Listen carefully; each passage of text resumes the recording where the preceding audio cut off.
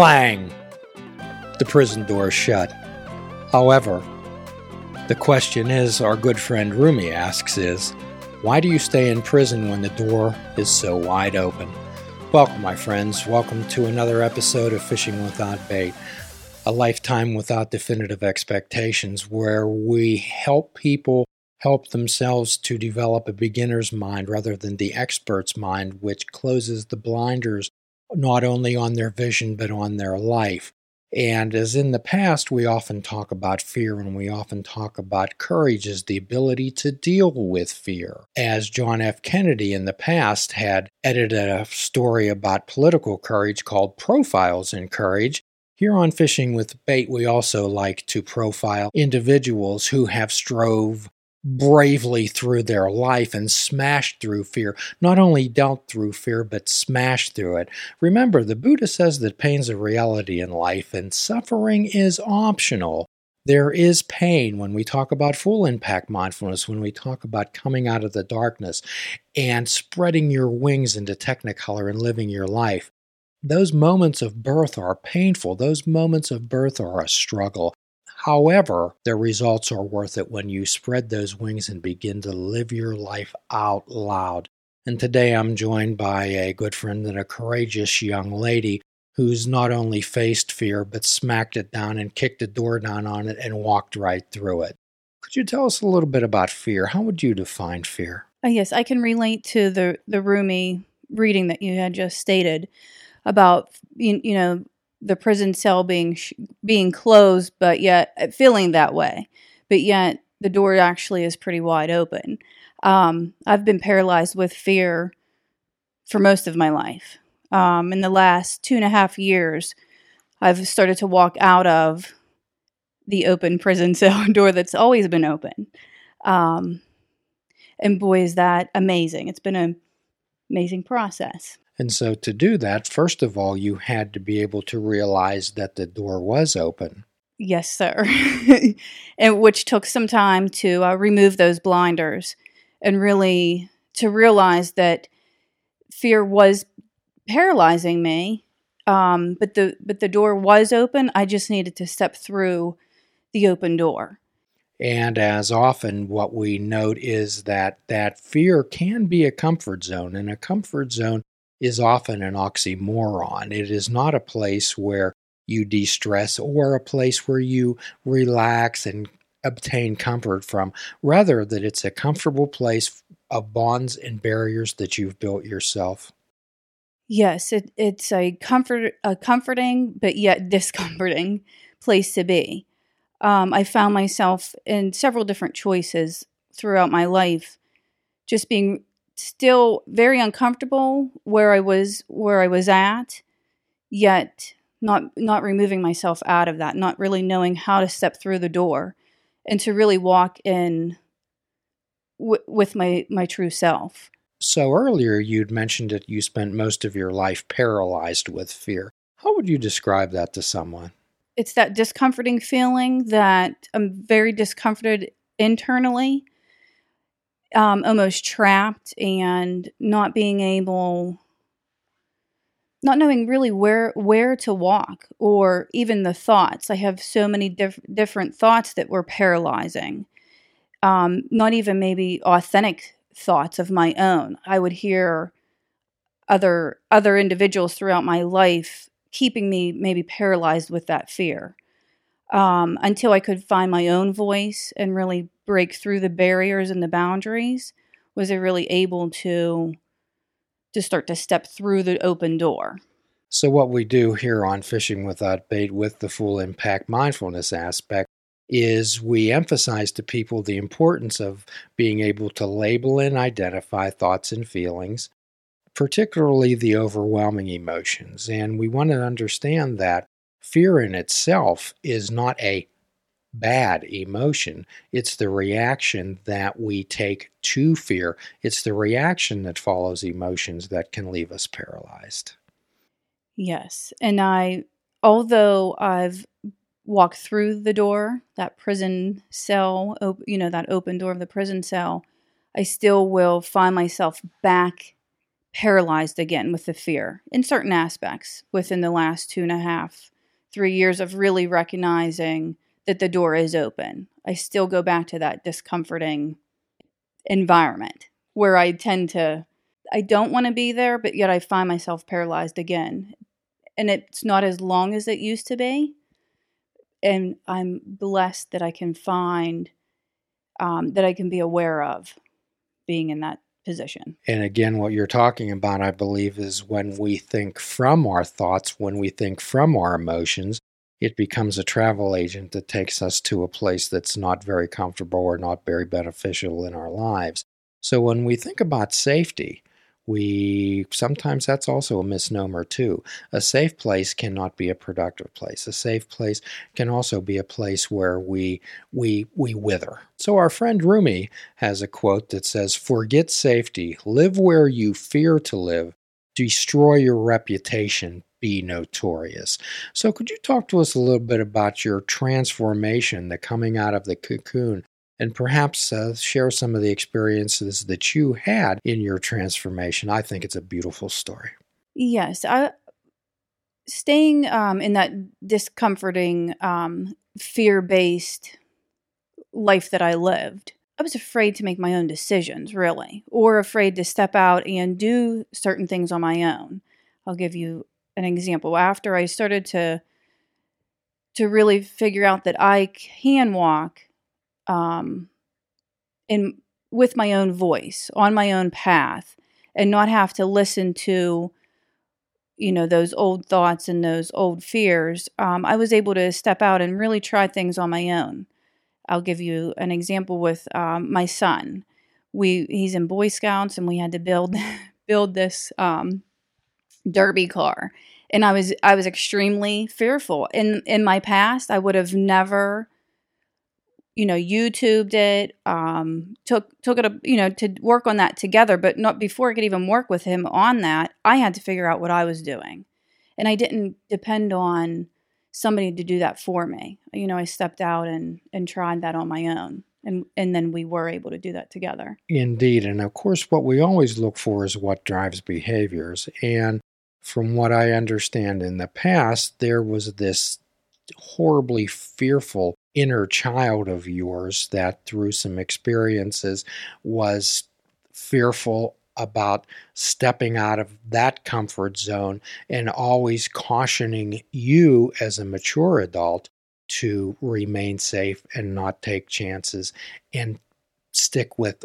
what you were comfortable with. Yes, what started my fear-based living and through those emotions, I was attacked by a dog when I was 3 or 4 years old. So my world went from being safe to a fearful world, feeling very insecure and unsafe.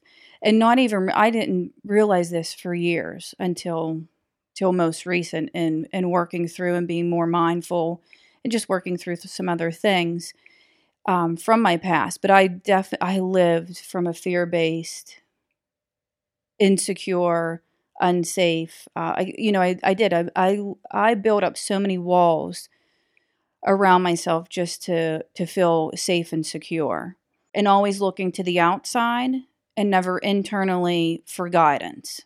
You took the blinders off and took chances, and you connected with that inner child that most of us don't even want to believe exists, or even hear that hurt child that needs comforted and loved. And you brought that, and that can be a scary experience. It was. And it took a little while to realize that it was my inner child that was the one that's scared and insecure. It obviously rolling over to my adult life, but to walk through guided meditations, I also did a counseling session where I actually met my inner child.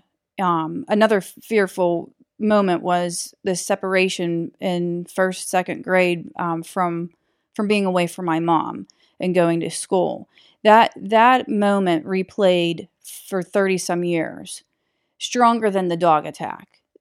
So within that guided counseling session, I was able to meet with my inner child, bawled like a baby.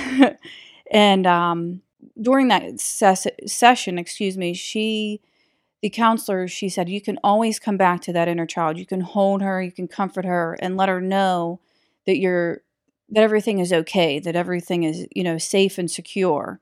And I really probably only really had to go back a few times. And that replaying over and over in my mind, I don't think about that. I really haven't thought about it since that moment.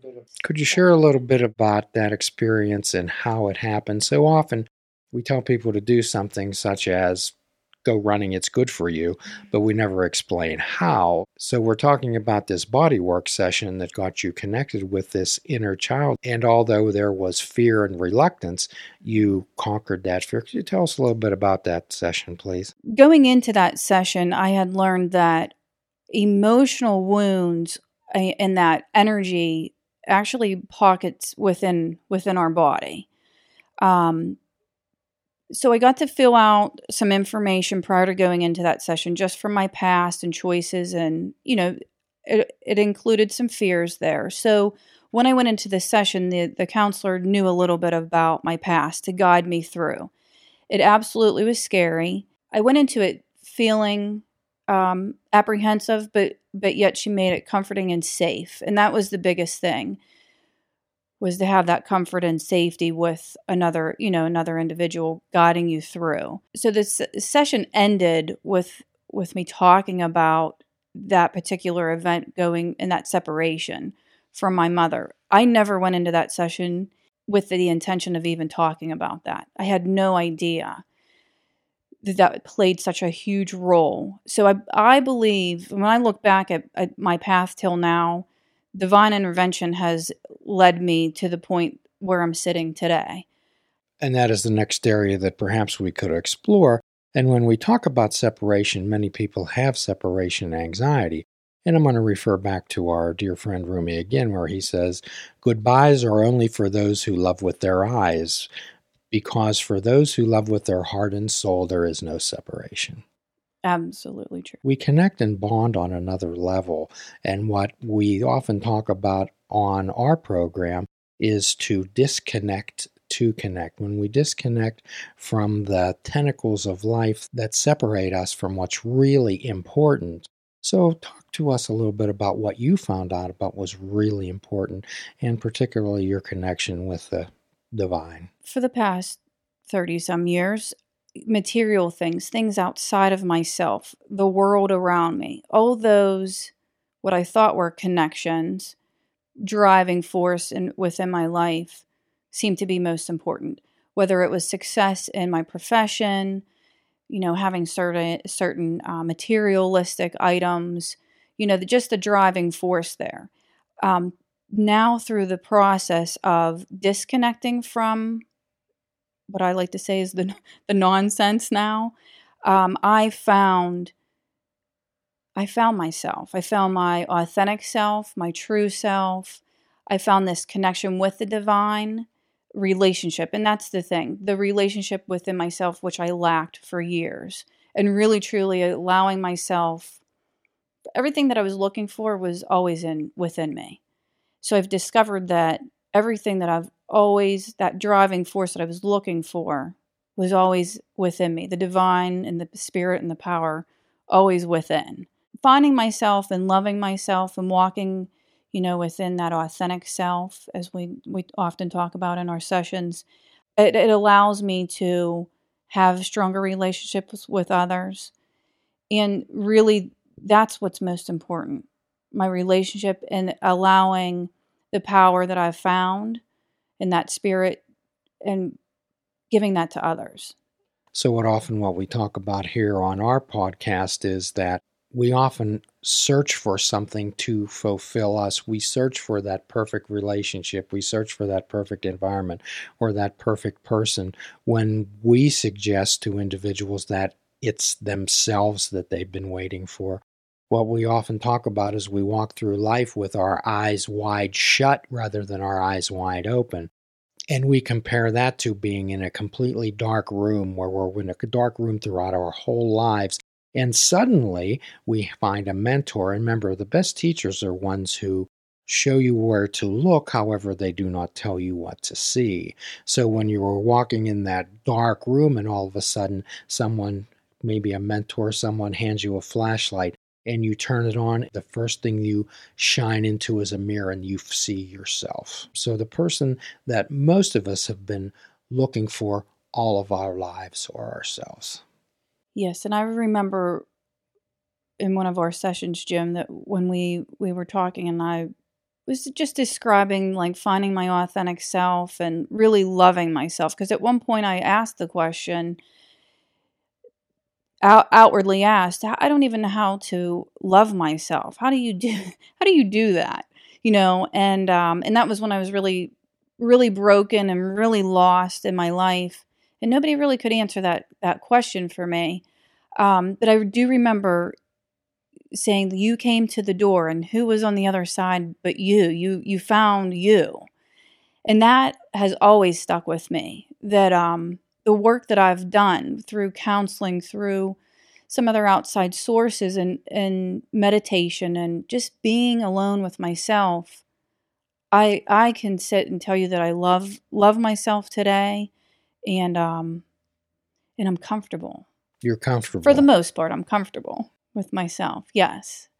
Well, our job here on Fishing Without Bait is not allow people to become too comfortable or too complacent. We want to get to that nice place, and then we become challengers.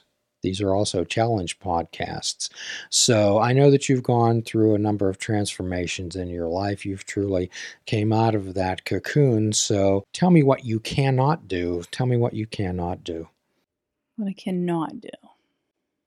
I'm going to challenge you to push forward.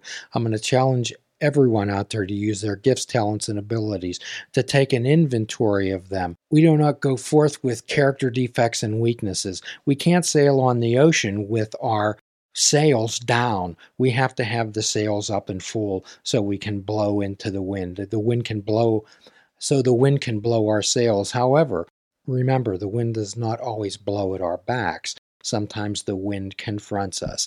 And even though that you've made some magnificent progress in your life through being able to label and describe, paying attention on purpose, and understanding that there truly is no right or wrong, there's just your own perception, that when the wind blows at you, we learn how to tact, we learn how to shift our sails. So could you say a little bit about that? And we'll sail on into our next podcast. Just throughout this process, there has been the analogy of that wind at my face, not, just that resistance. And a lot of times after I'm sitting with this resistance, I come to find that it's myself. Myself is actually resisting the process in moving forward. And, the question of what is it that I cannot do? And my answer to that would be that I can do whatever I put my mind to. Whatever you choose to do. Yes. Whatever you choose to do. I can take my strengths, talents, and abilities. So many of us spend most of our lives thinking of what we cannot do rather than what we can do. We don't want to place ourselves in unrealistic expectations or live up to the unrealistic expectations of others. However, goals and ambitions are accomplished by action and effort in the present. And as our lottery story said, when the person prayed to win the lottery every day, nothing ever happened. They got so angry that they went outside and they yelled up at the sky, "Won't you let me win the lottery?" And the Creator called back down and says, "Could you meet me halfway and at least buy a ticket?" So my challenge to you and for everyone out there is to keep purchasing the ticket, keep getting on the ride. And as our friend Rumi says, forget safety, live where you fear to live, destroy your reputation, and be notorious. And your challenge again, as always, is be kind to yourself, be kind to another, forgive yourself, forgive another. Namaste. Please check out our website at fishingwithoutbait.com. where you can listen to the show, comment on our discussions, and find out where you can subscribe to our podcast. If you're interested in flying the colors of Fishing Without Bait, click the shop icon on our website We have clothing, mugs, cell phone cases, and so much more. Show the world that you fish without bait. Fishing Without Bait is a production of Namaste Holistic Counseling, PC.